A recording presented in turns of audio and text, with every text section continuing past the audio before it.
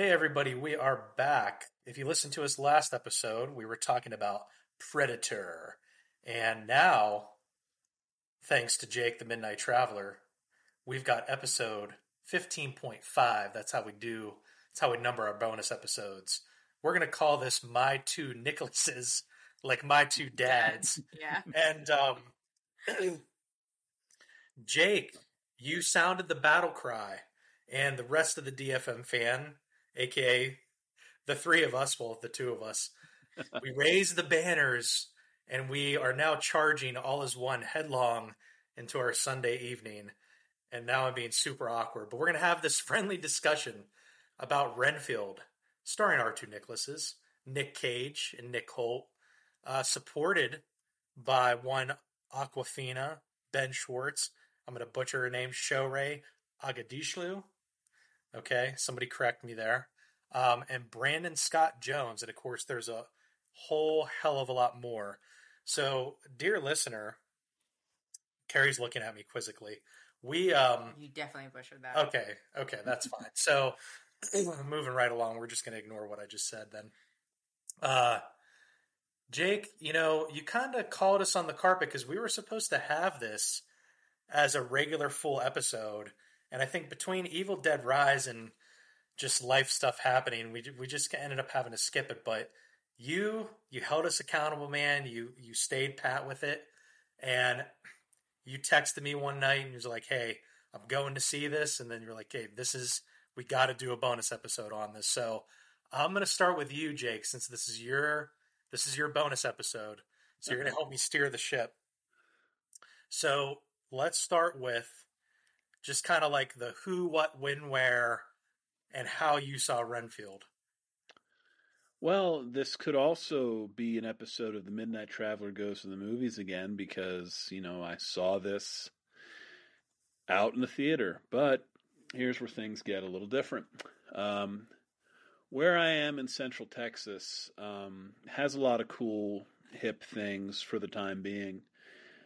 There's a thing called the Blue Starlight Mini Urban Drive-In.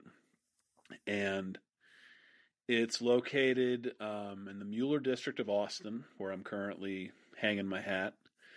And yeah, it's essentially these guys in the backyard, in the back of their house. They have kind of like a field, and they have a couple of small screens set up. The projection booth was in the cab of an old rusted-out pickup truck. And one of the screens that I was watching was pretty much held up against the back of the house. Ooh.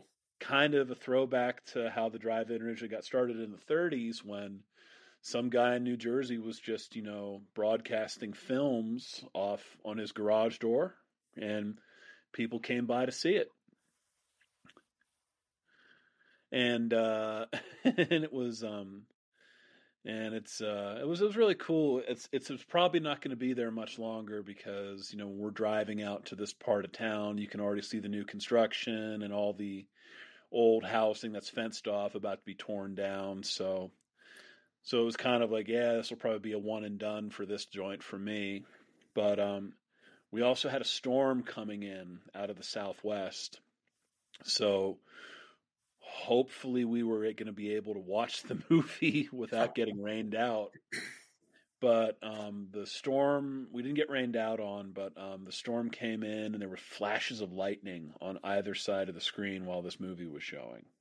So this isn't like, the Little League games where the ump comes out and say, there's no movie showing tonight. There's a storm going. Like, is there any hesitation at all and say, hey, we better shut this down? Or how does that work out? They said they were going to email us if they really felt it was going to be a problem.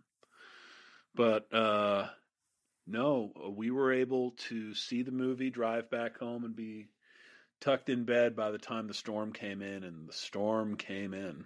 But having the flashes of lightning on the side of the screen was really, really cool while we were watching it.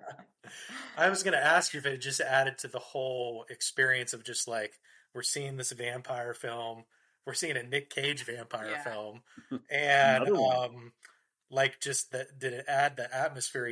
Did you hear the thunder in the distance as the title card was coming up and So that sounds like a really cool experience. There was no thunder. We were just getting the flashes of lightning. Gotcha. Okay. Had we have been getting the thunder, that meant we probably would have also been getting the rain, and then that would have been game over. But yeah, it was cool, and but it's just it's just a shame. I could probably make another episode of my thoughts about what's going on in Austin right now, and I will in future episodes. But yeah, we were driving out there, and we can already see the construction coming up, being like, well, it'd be nice to say we can probably come back to this. So that was a little sad heading into it, but I want to get all that out of the way right now because the movie was great. Yeah, I mean, each of you, I was curious to know, Carrie, we're going to actually start with you, and then we're going to give Jake a big chunk of time on this after this question. So you go first, Carrie.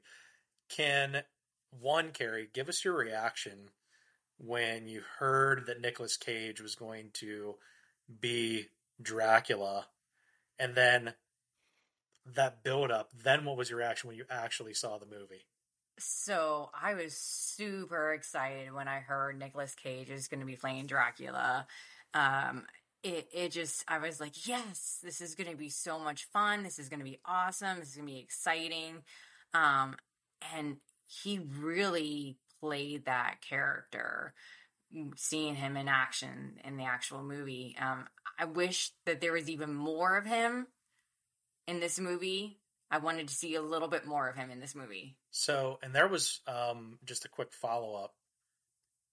There was one movie that you saw of his. Was it Willy's Wonderland, Carrie? Yeah, that was so much fun. Okay. So there is, and we'll get into what I've been calling and a lot of people are calling the Nick Cage Renaissance a little bit later, because it's really been the past 5 years or so that he's been, coming on strong, and we'll dive into that a little bit. But Jake, how about you? Can you go back in time and think about whenever you first heard about Renfield, and then what were some of your initial thoughts when you finally got to see the movie? My whole thing was Nicolas Cage finally got to scratch another thing off the bucket list. You could tell that this was probably something. I mean, you got to give the guy credit, whether you think he's great or whether you think he's a joke. You have to admire the fact that he hurls himself into any project he's a part of. And I think more so with the Cage Renaissance that we're in right now, it's high profile offbeat stuff that he's doing, but I've got a feeling this guy is really just trying to do a lot of stuff like, I've kind of always wanted to do this.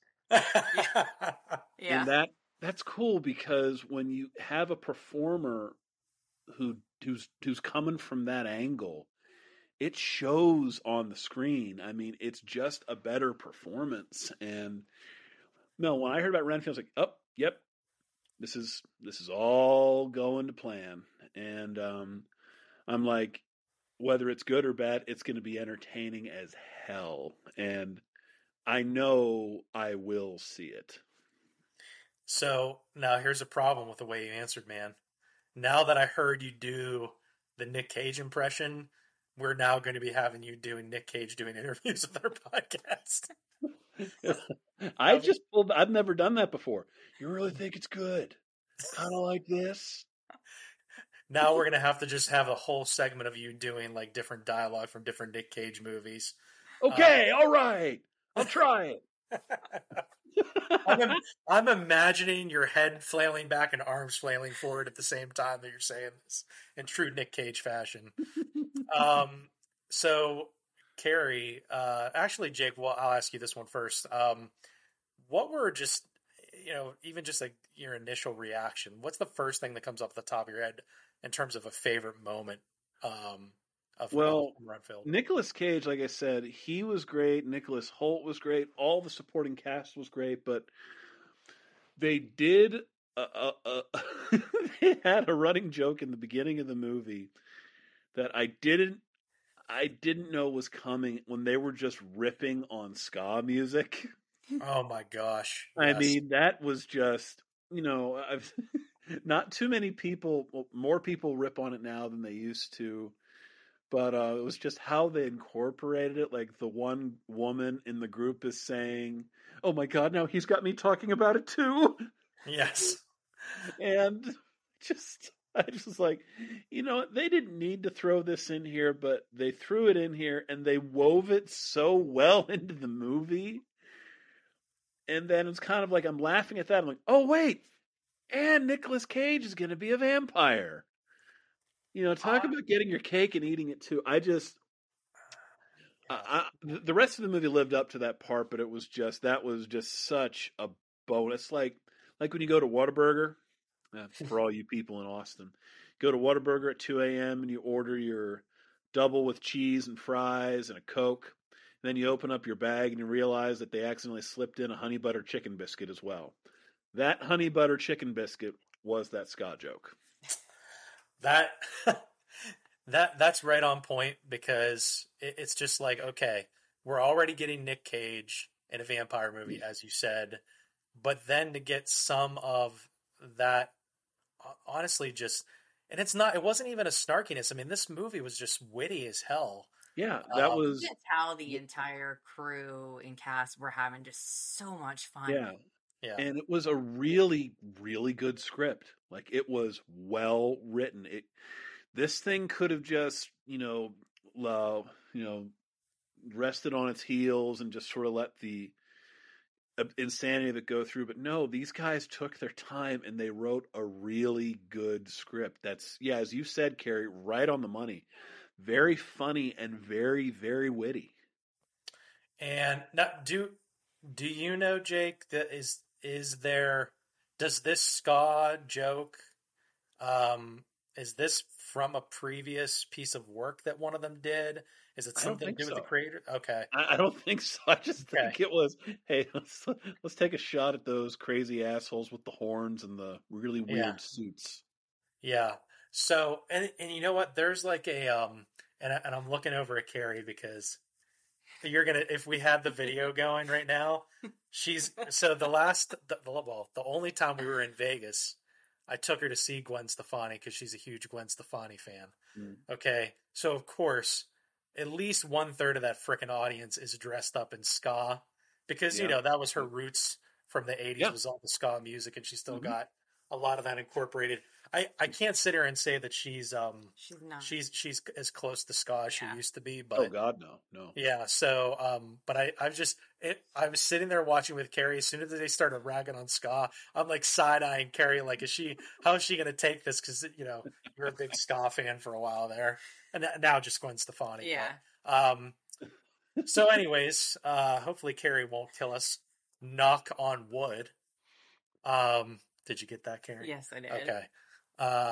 So, Carrie, what was your favorite moment from Renfield? I had two favorite moments. So one was, you always do that. I know. I knock the mic or the computer all the time. So one was at the beginning, the very beginning, where they're shooting almost, I wouldn't call it black and white.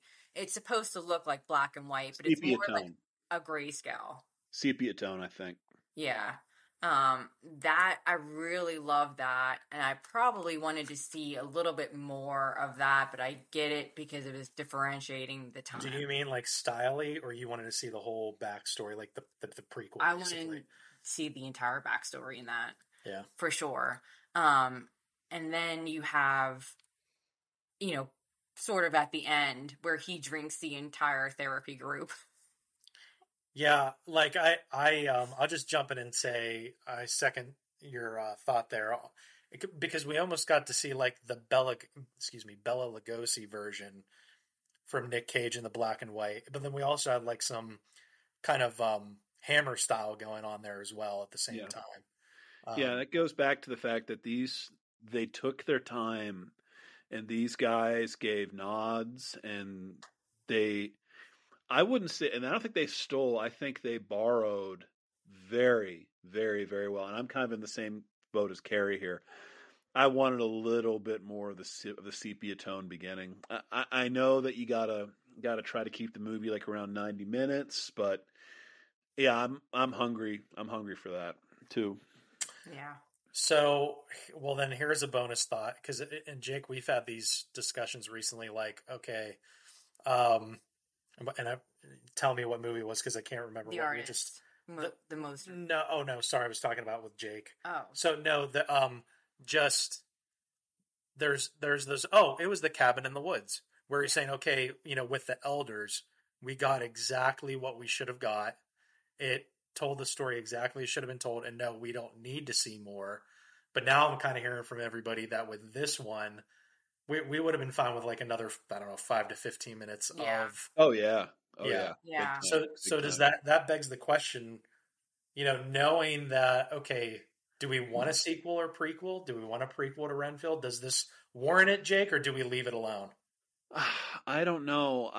I'd say, well, I still, even though I'm very much a creative guy and I'm not really a numbers guy, the sheer amount is I don't think Renfield performed well enough at the box office to warrant any further continuation, sadly. I think it'd be a little risky. I think I did read that Nicolas Cage would be down to do it. I mean, but that's not really the hard thing. That guy seems to be down for a lot of really fun, cool stuff. But I think it'd be worth a shot if they got the right people behind it. I think it could be good. I really do. I'm sorry. Go ahead. Oh, I was just going to say that would this work even like in a series, like a streaming series? I was just going to suggest that. Okay. Yeah, I think that would definitely work in a streaming series, but the amount of money you have to put behind it, it'd be something. In a perfect world, they'd make it. I'd say maybe only make it 6 to 8 episodes, one season, and it'd be great. But yeah, I think that'd be the way to do it. And I think, if done right, I think it can be warranted. This is one of those things where I would love to see Shudder pick up something like this. So, anyways. Alternate futures. We're on an alternate future kick here. Well, it might not be alternate future, but anyways, Jake, we've got another Nicholas to talk about. He's been on quite a tear lately with his roles over the past 7 to 10 years. What works for you with Nicholas Hoult in this movie? And then Carrie, you can answer after him. I think very, very bluntly everything. I mean, he's the right amount of funny. He's the right amount of tough. He's the right amount of snarky. He's the right amount of vulnerable. I mean, he's done all these horrible things, but you understand why he's done it. You understand that he wants to get away from it, and he hasn't really been able to find the strength for it, and you root for him. No, I think that he absolutely nailed this. He makes the ghost of Dwight Fry proud on this. He really brings it. I mean, it's just I really wish I could give more critiques on it, but no, it's like, no, everything this guy did for that role was right where it needed to be. So I can't honestly tell you that there's something he should have done differently. What, Carrie? Carrie's like dying to say what? So when he, spoiler alert, when he branches out on his own with the support of the therapy group and gets his own place and he starts dressing up the apartment differently and you see more color, when he goes and gets clothes from like Old Navy, I was just dying. Yes. The Old Navy shout out. And it's so funny because not only is it more colorful, but it's like there is a certain look to Old Navy clothes. I'll offer a critique since you guys are gushing over Nicholas Hoult. I'm not doing it just to be a contrarian. Carrie's giving me the shit face now.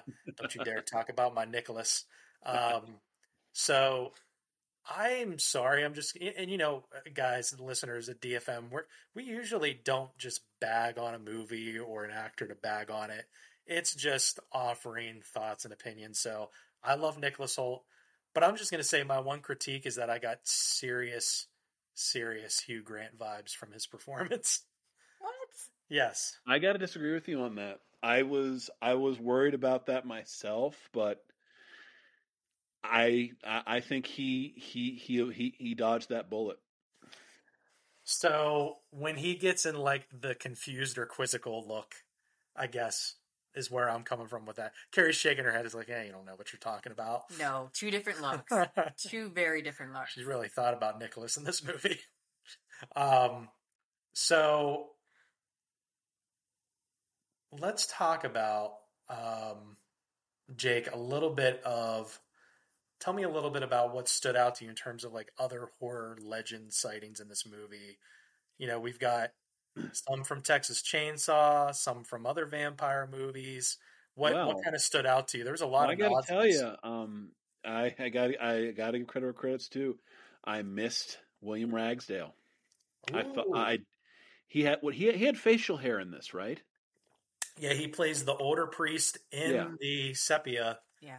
I yeah. believe it was. Yeah. I didn't quite catch him on that, and shame on me because I'm a fan of his from Fright Night, and he was also in The Reaping, and he was also did a pretty long stretch on Justified for all you non-horror fans out there. But no, noticed Caroline Williams right away. Like I actually said it. I said, "Honey, look, look, look, look! It's Stretch." Because I rewatched Chainsaw Massacre 2 for the first time in years. Because it's also one reason why I watch it now is they shot the entire thing in Austin. I'm like, I know where that is. I know where that is. That's not there anymore. That's still there. That's gone. That's here. That's I've been awesome. there. Hey, Jake, Carrie hasn't seen part two yet. Nope.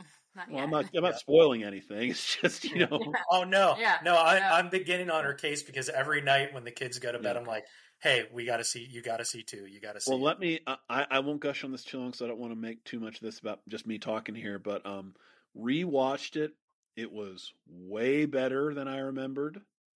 And Caroline Williams, I really hope that she books more stuff recently because she has a presence.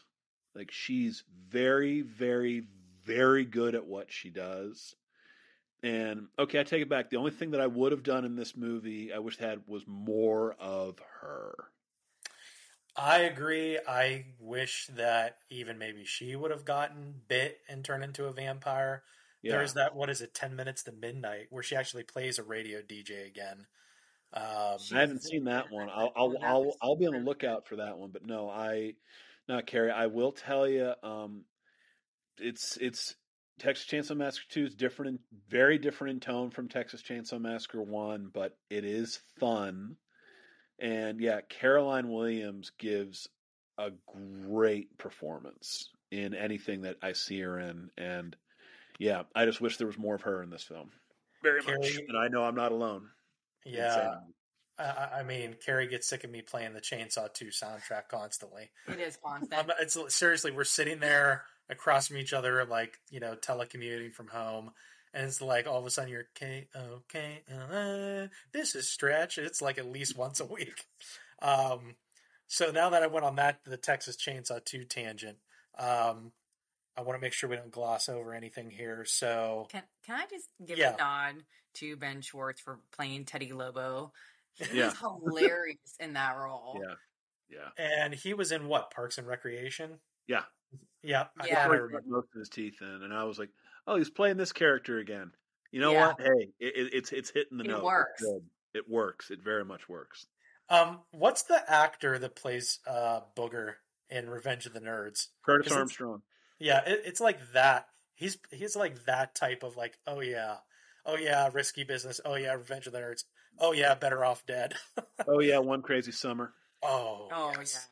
And I loved Aquafina in this. I love her in just about everything she does. Yeah, I don't mind her, but yeah, I'm gonna be the bad guy in this episode. I just every time they cut to the cop story, I was like, man, more Nick Cage, please. It was a Yeah. little bit of a wraparound. Yeah. Though. Yeah. I kind of felt the same way, but at the same time, her emotional thread was stronger to pull the plot from point A to point B. Like I know why they did it. I mean, it Mhm. makes sense why they did it. But yeah, it was, her father was a really good, upstanding cop, and we've seen that a bunch. But it's just the reason why we've seen that a bunch is it really does help the story structure, and it does push things through. So, moving right along. So you both have mentioned now that you wanted more of the sepia, Nick Cage, more Nick Cage in general. Is there anything else other than that kind of little prequel moment that either one of you wanted more of, or you feel pretty satisfied? They mentioned about being on the other side. I feel like they could explore that when all of the therapy people said, thank God I'm back from the other side. Like, there's that little exploration that could be done. Yeah. At least some joking. Oh, you mean like, okay, he brought them back. Yeah. They saw what death was like. And, yeah. Okay, gotcha. Jake, you good? Is there anything else you wanted more of? No, Caroline Williams. Listen, I wanted more Caroline Williams than I wanted more of the sepia tone stuff. Gotcha. So let's go back a little bit and look over the careers of our two Nicholases here, starting with Nick Cage. Jake, can you give us, like, from each decade, like 80s, 90s, 2000s, and now the Renaissance, can you give us a movie from each of those decades that you love, and just, like, very briefly, like, why that's your choice for a Nick Cage movie? Yes, I can. Starting with the 80s, the first film I can recall seeing him in, Peggy Sue Gets Married. You stole one of Carrie's for sure. And I dug it because it was about the 50s, and when I was a real little kid, I thought the 50s were cool. Yep. And I just, I thought he and Kathleen Turner had really good chemistry. Young Jim Carrey's in that, and Joan Allen, blink if you miss her behind those big glasses, but no, I really thought he was really cool in that. 90s, got to go with The Rock. I mean, that's a sit-down movie. Oh, The Rock's on. I'm going to sit down and watch this. This was the first real inklings of Nicolas Cage as an action hero. And if you think about it, that's what his character was. He was a chemical super freak, but he becomes an action hero. And then as you see the rest of his career going from that, he's more of an action hero guy. And I think that The Rock was that turning point. And come on, Sean Connery, Ed Harris. Michael Biehn, even in his small role. Yeah, Michael Biehn, yeah. There's and William Forsythe, and just all these other people, and then the aunts. Well, this is when Nicolas Cage was. Yeah, I'm Nicolas Cage, and I'm going to make this. I think I'm going to go with Ghost Rider, just because one of the coolest things about that movie was, I heard about it in the press, and it's on brand. Nicolas Cage had to undergo some pretty extensive makeup coverage to cover up his real life Ghost Rider tattoos. Oh my gosh, I didn't know that. Come on, that is cool. And the movie I thought was pretty good too. And then I'd say from the Renaissance, well, when does that Renaissance officially start, though? Because he's made some movies that are in the Renaissance, but he's also made a couple of movies where he's trying to stretch out his acting chops. Yeah. So what's the starting point for this? Yeah, I might have a couple of different answers for this. Yeah, so in my mind at least, I've been going with like around 2018. Around the time that it's like, wow, look at this movie, look at this Mandy movie, basically. Like looks like a really batshit crazy kind of movie. We're seeing him taking, so that. Then very quickly, here, Carrie, tell me yours, because I've got a couple of ones that I'll pick from, and I'll talk about whatever one that isn't one of your picks for the Renaissance. So what was your pick for the Renaissance? Well, my pick for the Renaissance was probably Willy's Wonderland. Okay, all right. I really love that. Okay, then I'll talk about Mandy. There's certain types of cinematic candy that I can't turn away from, and one of that is a revenge story. And Mandy had such its own look, and oh my god, it opens up with one of my favorite King Crimson songs, and his battle axe is modeled after the Celtic Frost band logo, and it's weird that movie feels like a giant neon blanket has been wrapped around me, and it puts me to sleep, but in a soothing, calm way.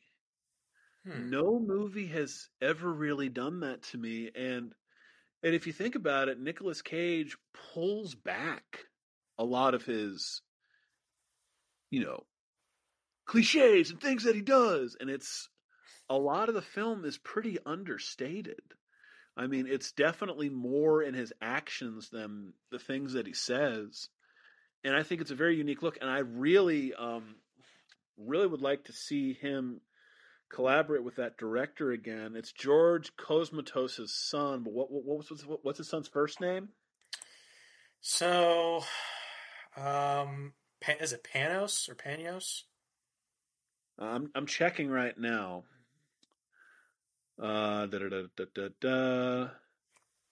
terms of the director, Panos Cosmatos, yes, yeah. And I don't know. It's also kind of weird. Mandy was the name of my first girlfriend. Hey, you know what? You mentioned the just kind of the restraint and the understatedness. That actually a good chunk, Carrie, of your Willy's Wonderland. Like everybody is looking at.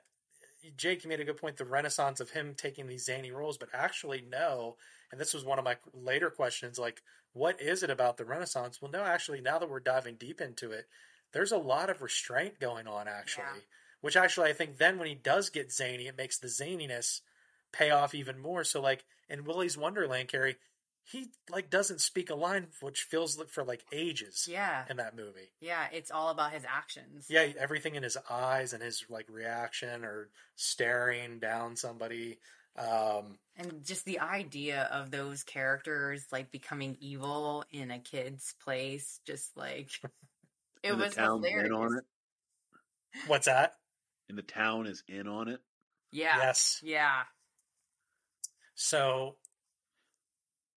okay, Carrie, you don't have any other thoughts? I do. I mean, the reason 80s, 90s. Yeah, the reason I love Peggy Sue Got Married was like you said, the music, Jake, but the whole time travel. I have a soft spot for like time traveling movies. That aspect alone, as a kid, I was so enthralled with that, and the fact there was this whole big, can she change her future? Find out can't, but she learned some new things. So I really always enjoyed that movie. I actually introduced you to that movie. Yeah. I thought for sure you were going to pick Moonstruck just because of your romantic side. What about 90s Nick Cage? Oh, 90s Nick Cage. I mean, I know you like The Rock. I do. If it were me, I would pick Con Air.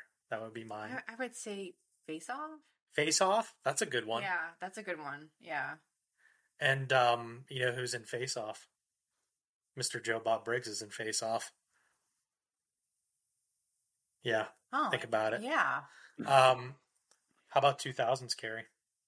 I'm going to go with National Treasure, the first one. That is a lot of fun. The first one. Yeah. Because I enjoyed the first one. The others, Okay, I dig it. And okay, so you're saying Willy's Wonderland is your most recent. I think we covered, is there anything other than from the understatedness to the zaniness that's kind of making this Cage renaissance happen, Jake? Like, is there anything else to note about his career lately that's kind of making him stand out, especially among horror fans? I don't really know. Like I said, he's a guy who loves comic books. He loves hard rock. He loves horror. He loves strange, weird things. And now that he's fixed his finances and stuff, I think he's just going for stuff that he likes. Yeah.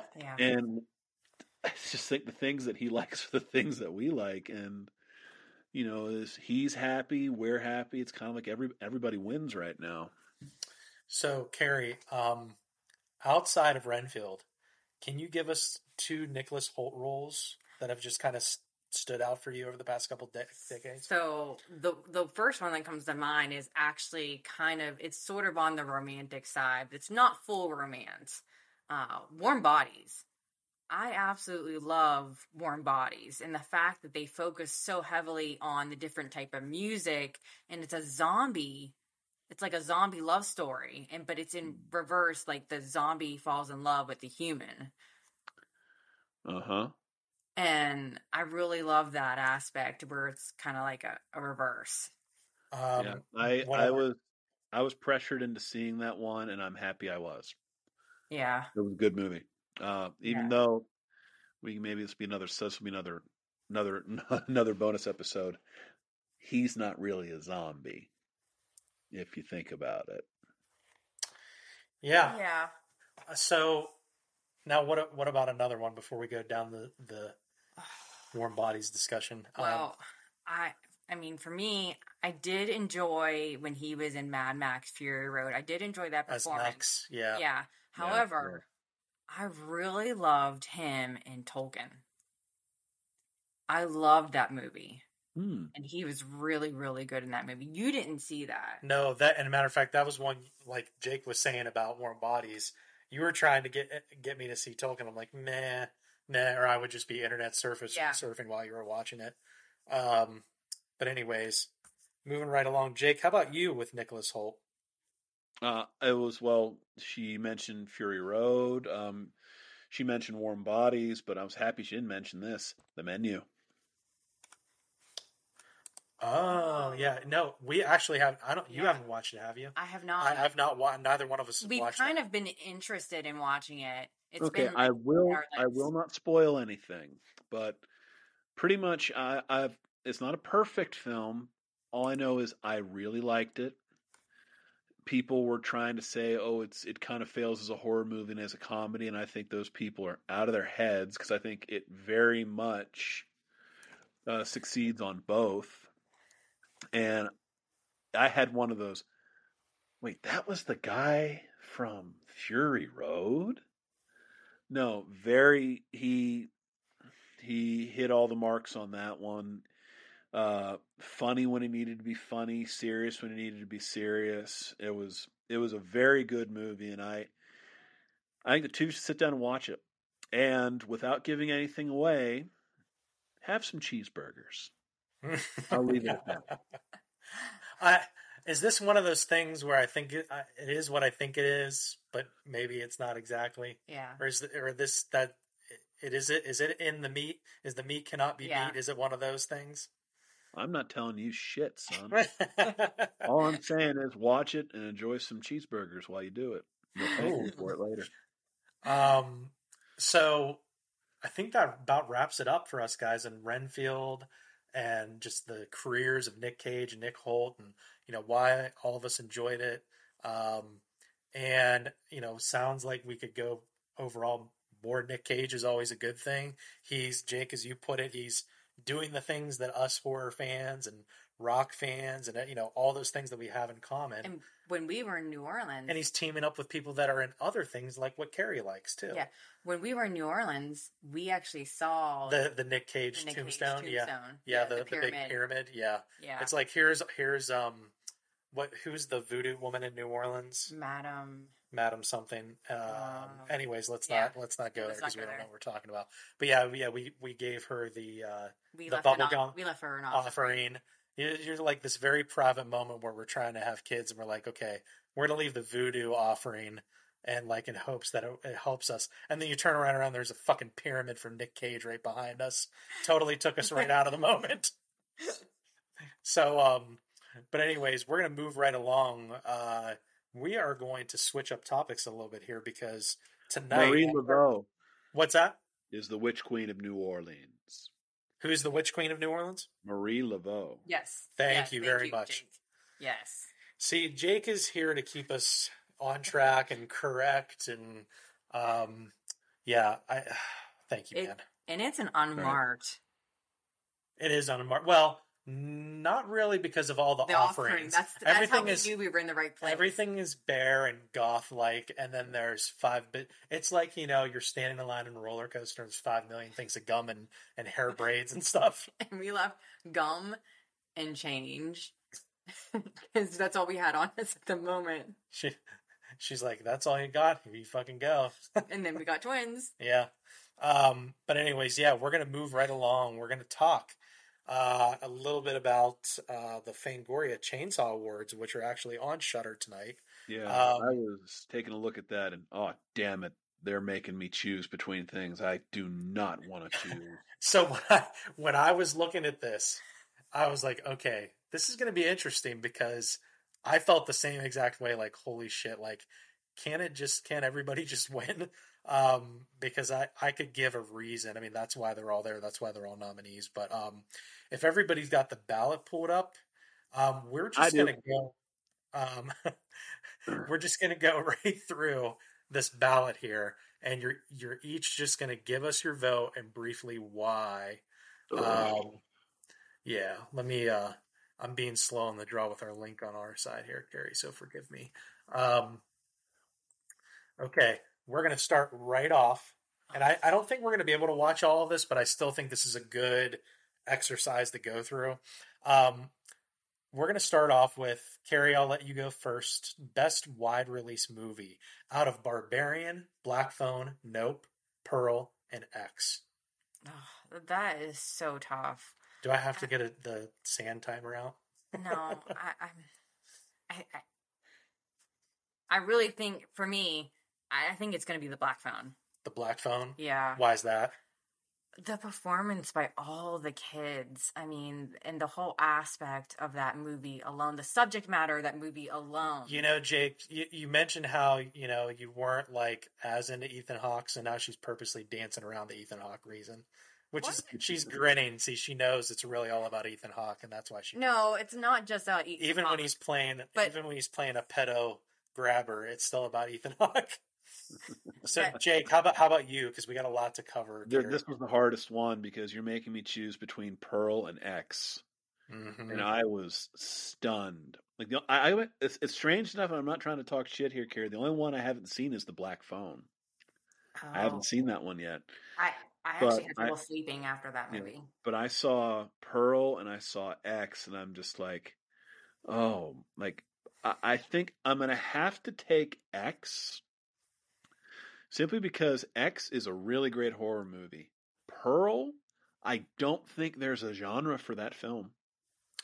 Because it's you can't call it a horror movie. You can't call it a period piece. You can't really call it a drama. It's a character study, and I know that's a very nebulous genre or tag for a movie, but I haven't really seen anything quite like Pearl.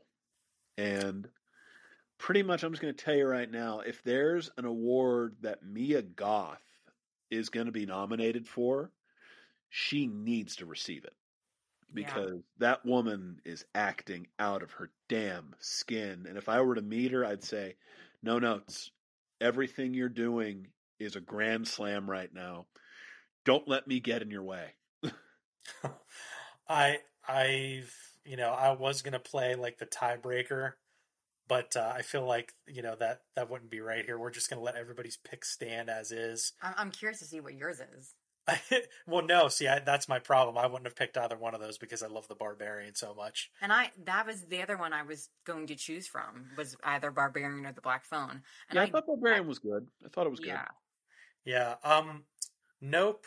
I liked it. It just felt like Jaws for me. And, it's like, okay, I saw it. It's like the same way I felt when I saw Signs. I'm like, okay, it's aliens or whatever. And with Nope, I just really feel that the male lead in that movie just was too stoic.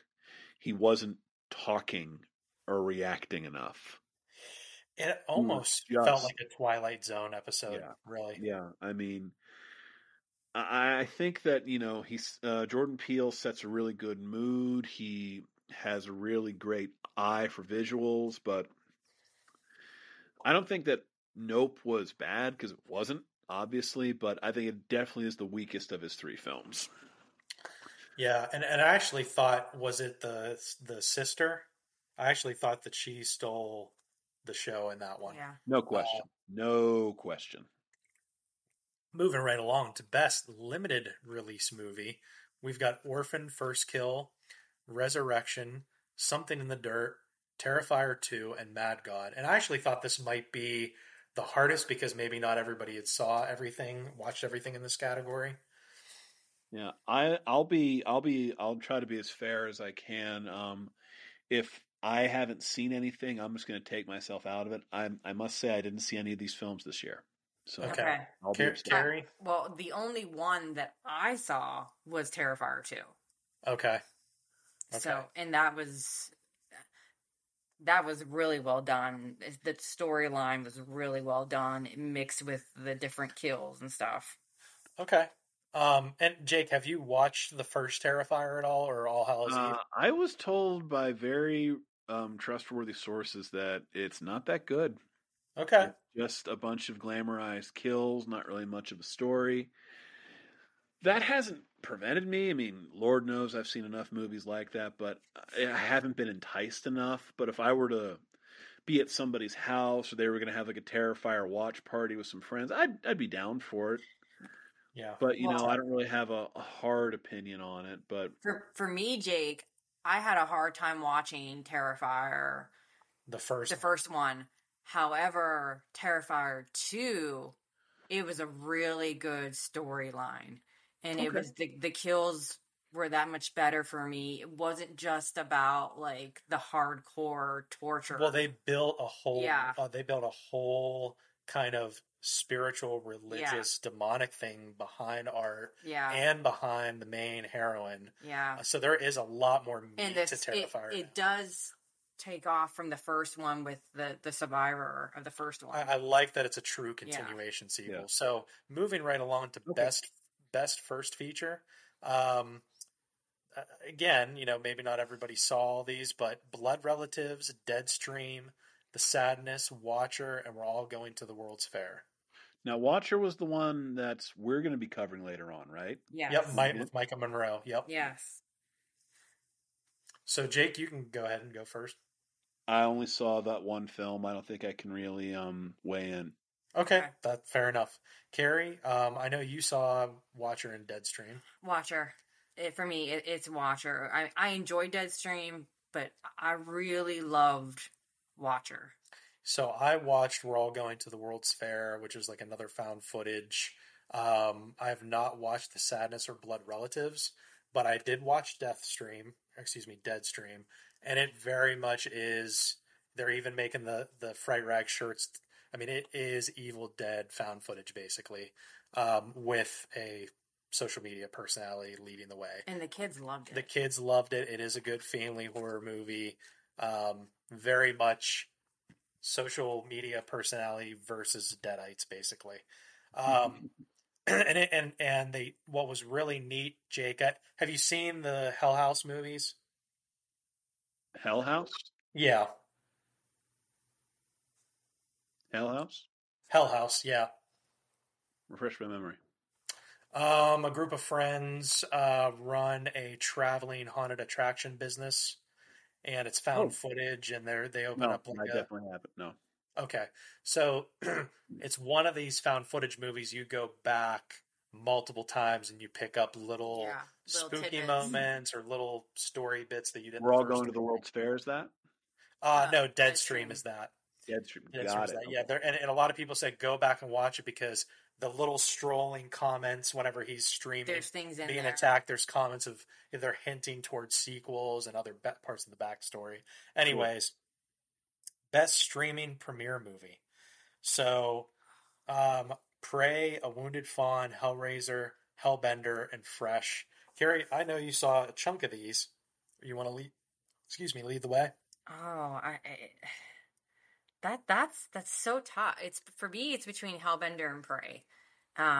Prey was visually stunning. I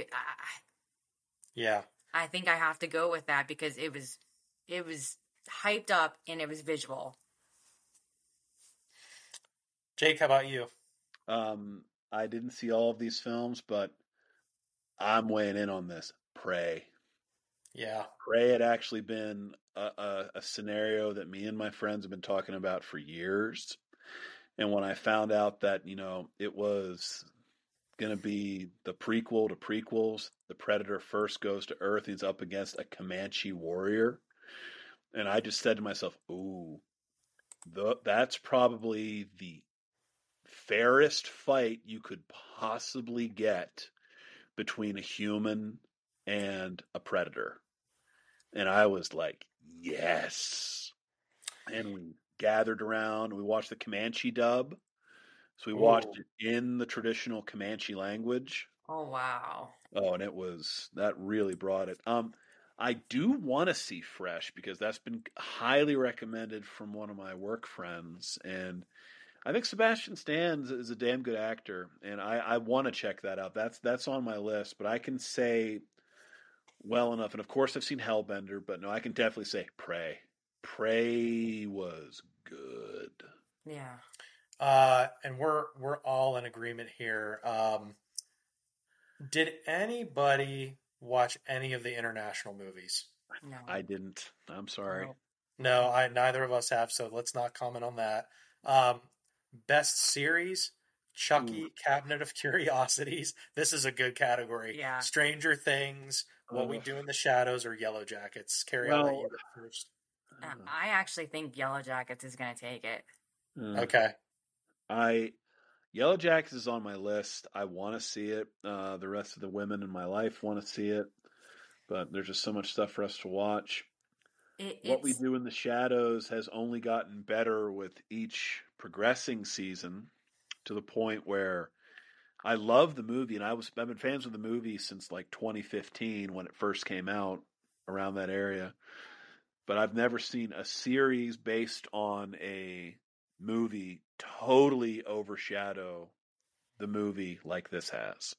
Wow. Okay, and neither you or I have watched this. Yeah. But the first few episodes of Cabinet of Curiosities was really good, even though it really kind of petered out toward the end. And Stranger Things, I don't know. There's a lot of horror elements, but I don't think Stranger Things falls firmly and consistently enough in the horror genre. I mean, I don't think you can really put Stranger Things in just one genre, and I've been loving Stranger Things since day one. I think I'm going to have to go with What We Do in the Shadows here on this, and that's, like I said, that's going above some really stiff competition. But then again, maybe my opinion will change once I start to watch some episodes of Yellow Jackets. Don't know. Yellow Jackets for me, that's the one I would pick right now.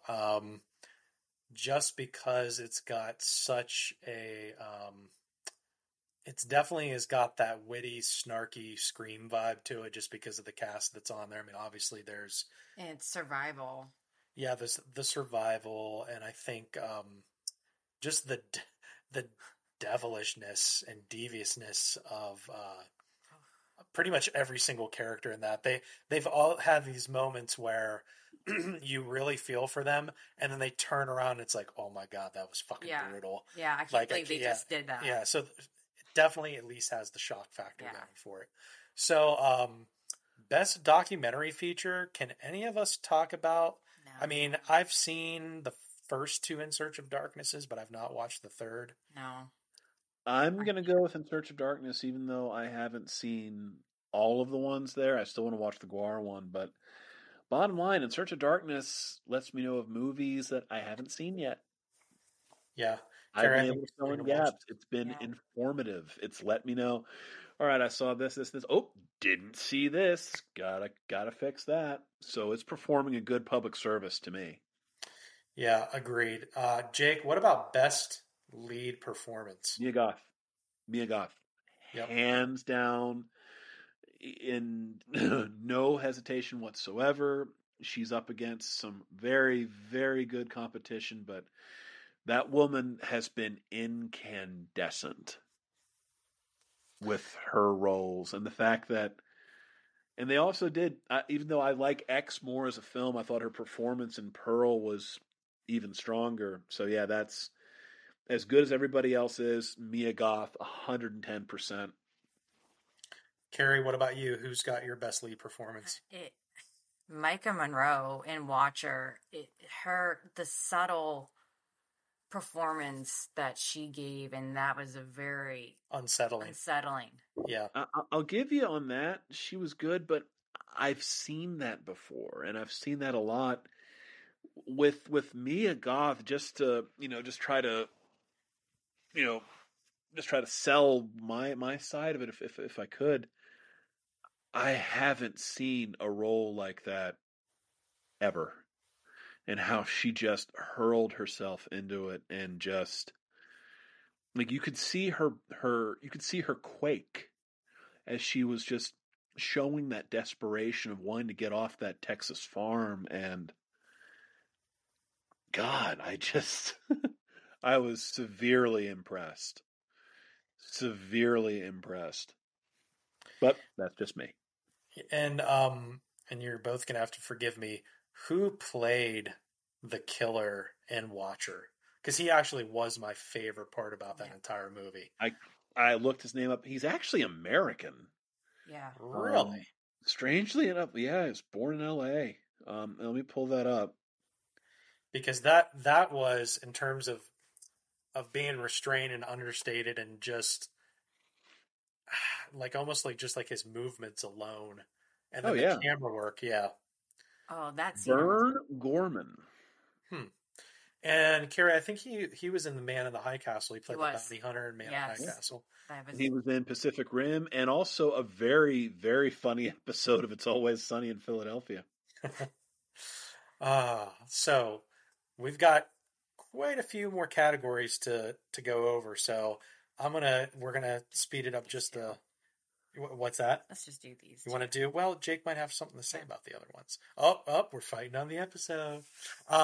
Best supporting performance, Jake. I'll go Kristen Stewart on this. I wasn't too big a fan of Crimes of the Future, but I just think that Kristen Stewart's a better actress than the fate that Twilight dealt her. Yeah, she was actually very good in that. Carrie, how about you? You're not allowed to say Ethan Hawke, Carrie. Why not? He wasn't a support. Oh, hey, if she wants to say it, man, let her say it. It's fine. I'm just messing with you. God dang it. I actually think Madeline McGraw in The Black Phone. Oh yeah, the sister. Her psychic performance was amazing. Yep. I mean, you could say the same thing about the brother as well. So, best director, Jake. How about you? You even have to ask at this point. Yeah. Let me guess. It is T. West. Yep. I love Cronenberg, but I don't think Crimes of the Future was that good of a movie. But X was incredible, and Ty West is on a tear. I think Ty West is going to take it. I feel like DFM, if we're going to have like our own kind of, Hollywood stars episode, for different categories, which is actually a really good idea. He's going to be up there for us for DFM. And we're 15 episodes in, and we've talked a lot of T West in this podcast. We have.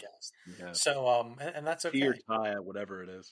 I have heard it. At first I thought I was wrong, but then I've heard some of his stars say it Ty and T, and so I don't think anybody's really 100% sure. Best cinematography, guys. Jake, how about you? Either one of them. Listen, dude, can we end it here and say yes to X and Pearl for everything? Yeah, well, no, it's just I just love. In fact, there was just this great shot in X that I can think of where you first see them stand by the lake with the alligator, and it's just that long shot, and then you see the woman come out of the woods. It's one of those shots where something's happening, but the screen isn't moving. So you have to just watch what happens. And I love it when they do that well. So yeah, either one of those. Are you in agreement, Carrie? I think, either one of those. T West sweeps it. You know what's going to happen with all these T West, Mia Goth? They won't win a thing. Yeah. I swear to you, it's going to go the opposite. That's how it happens. Where they're going to favor David Cronenberg, Crimes of the Future. It does seem like I wanted that to be good. Yeah. How about best screenplay? Jake? Wild guess, son. Mia Goth and T. West in They're Pearl. both in the category.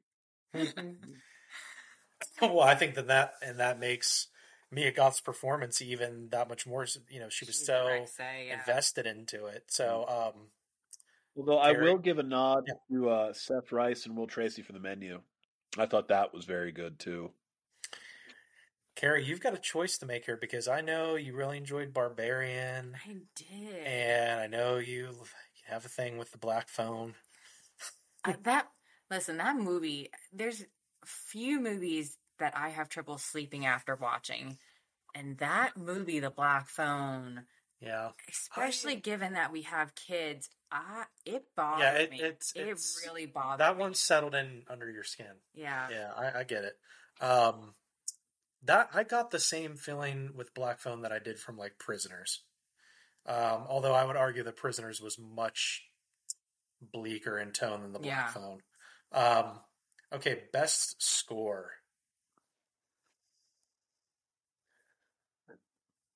What are you thinking, Jake? Carpenter.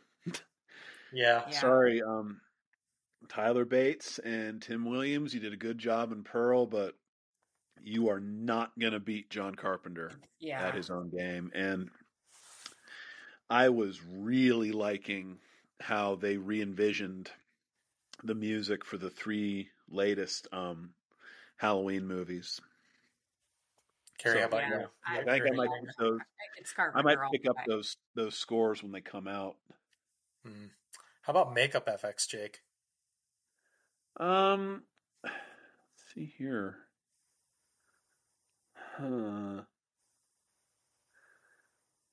I guess I will go for X, but that's not a very makeup effects movie. I mean, they make Pearl as the old woman, but that's not really what lives and dies for that film. But Crimes of the Future was... I'm sorry, I just have a hard time getting behind Crimes of the Future because I know that movie could have been a lot better, and it wasn't. Yeah. How about you, Carrie? I actually think it's going to be...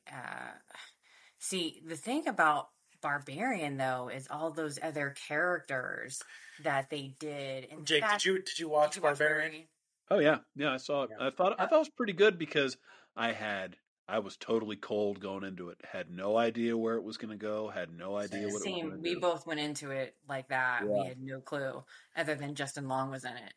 Yeah, I mean, honestly, it should win on the breastfeeding scene alone. That's what I was going to bring up. That makeup effect with that and like the that poor girl was stuck underground all that time. Yeah. And basically turned into this big, massive troglodyte woman. For that alone, I think it should. Yeah. Best costume design. Jake? I'm just going to cut right to it because same movie's going to win both of these. I'm going with Prey. Yeah. Over Pearl. And best creature effects, I'm going with Prey as well. I mean, Carrie, how about you, Carrie? Stuff. Yeah, I think Prey is going to win too. Yeah, I sure hope so. I don't. I think it should. What's so odd? I would say the kind of the odd duckling in all these is seeing VHS 99 out of like left field. I kind of feel bad they're like not listed anywhere else. You wonder if the judges start seeing that way, like, wow, look at Pearl and X across the board. VHS has only got one category. Let's give it to them because they have nothing else going on. Best nonfiction series or miniseries. Jake, did you see any of these? Oh, yeah. Well, I figured one at least you saw. I haven't seen Queer for Fear yet, but I love the Cursed Films series, but I'm sorry, I'm still Team Joe Bob. I mean, Joe Bob, and I'm in fights with my significant other over this. Joe Bob could get me to watch the Twilight films if he covered them. Yeah. I mean, that's true. Yeah. He offers too much insight. He offers too much to listen to, and it's just he got me through things, guys. He got me through things. That should tell you the power of that Northeast Texas man. Yeah, I mean, Carrie, how about you? I mean, is it Joe Bob? It's Joe Bob, yeah. Yeah. I just think, he's just got our vote for many different reasons, just even outside this awards in the category. I remember when the kids were little and you would go away to your parents for the weekend, and I would have, the house all to myself. And I'm not somebody that I like to be alone for days on end. So it's like, but guess what? I basically sat there. It was like one of my top 3 Bachelor moments of all time was sitting there like, oh, Joe Bob's back and he's got this big long marathon. I only got up to get fast food that weekend, and I was on Shudder that entire time. But yeah, it's Joe Bob. Did anybody watch any of these shorts, Jake? Can't say I did. Carrie? No. At first, I thought that Oh Glory was that. What was that one, the guy from True Blood, the Australian guy with the glory hole? What was that called? That's what I thought it was. That wasn't a short, though. That was Glorious. Glorious. And I hung out in Beverly Hills with one of the producers of that movie. Really? Okay. Cool. And I got to tell you, if you haven't seen Glorious, see it. It's good. It's very, very, very good. Carrie, I don't want to speak for you, but I don't think you can comment on the best Amityville here. Not these, the old ones you could have. The old ones I could have, yeah. I've seen the cover art or the poster artwork for these and just laugh, but I've not watched these. Jake, wait, any these are thoughts on real? best? What's that? These are real? They are. They made... Really? Yeah, so like these are like the rights, of course, are not with like the people that did the first 3 or 4 or whatever, and it's pretty much direct to video, or it's I've never even heard of it's them. on par with the quality of like Evil Bong, basically. So yeah, I would just throw in my 2 cents. The Amityville Karen. That's what I was gonna say. That I has was to going to say that just based on the damn title. yeah. I mean, most of the time you would get Amityville, like anything in space would win this conversation. Amityville Karen. The creativity that you could have with that, I can only imagine. I mean, clearly they didn't give a shit. They're just using the title for something zany across the board here. So that brings us to the end of voting for the Chainsaw Awards. Jake, I don't think we're going to watch all of it. We might catch some of it before we go to bed, but I'm going to be interested. My big takeaway is there's a lot of opportunity for T West, Mia Goth, X and Pearl. And Prey. And I'm just wondering if I'm speculating, or are they going to end up with like Blutarsky? It's one of those like the Academy Awards where the big hyped one is going to be the one that falls short. They have to win for something, though. You can't deny that. That would be a big fucking, cock tease to give them all these categories and not have a win. That would just be like, I think you would have a backlash, personally. Well, for me to sum up my feelings on that, sums up my feelings on a lot of things relevant to what we talk about. I've always been somebody who likes unique things. Very rarely do I like something that's very popular. I was picked on a lot as a kid for liking things that weren't very popular. Maybe that's tainted me a bit. But when it comes to like awards and accolades from groups, I'm looking at you, Rock and Roll Hall of Fame, and the Grammys and the Academy Awards and all that stuff. It would be very easy for me to be upset because a lot of times what I really like doesn't get the attention I feel it deserves. So here's what you do. Take a step back and accept the fact that they're probably going to screw it up. They're probably not going to give it to the stuff you want to give it to. They're almost definitely not going to give it to the stuff that actually deserves it. But don't take it too seriously. Yeah. Exactly. Yeah. And it is to note that this is one of the few award shows where fans, this is like the Nickelodeon's Kids' Choice Awards of horror movies, so the fans do vote. But what tends to happen in these is that it's almost like the Pro Bowl with, players that are, I'm not saying any of these movies are past their prime or it's just a popularity contest, but this can turn into just the biggest name wins. And I actually think Jenna Ortega is probably going to win the Best Supporting Performance. I could see that happening. But yeah, I think this was fun just to be able to go through, play kind of like panel judge if you were in the scenario. So, Jake, appreciate you, man, Midnight Traveler, for playing along with us and and for holding down the fort in the Renfield episode. I'm glad that we were able to do this, man. My pleasure. I know we passed on it for good reasons when we did, but I saw it and I'm like, dude, this is worth our time if we can make it happen, and we did. Absolutely. Hey, everybody, that does it for episode 15.5, the bonus episode. And this coming week, we're going to be talking cave therapy. Yes. Memorial Day weekend. Yeah, we're gonna talk The Descent. And all the bloodiness that comes with it. Isn't there also creature poo in this, from what I remember? I swear there's creature poo. Anyways. I don't know. I swear there's poop in this film. All right, I'm gonna have to go back and watch. So, anyways, if any poop, then bring some of your own. Then, Case. I'll make sure there's plenty of stool to go around. Yeah, guys, we are on RSS. You can take that link anywhere to any of your favorite platforms. Weekly episodes come out Fridays. Just to note, we're kind of shifting the time a little bit from midnight to 5 a.m. Still gives you plenty of time to listen in on us on Friday mornings while you're getting ready for Friday. And yeah, love you, everybody. Take it easy. Hope you're having a great Sunday. Holiday weekend coming up. Yeah, vets, thank you for your service. See you guys. I never say ciao. Bye.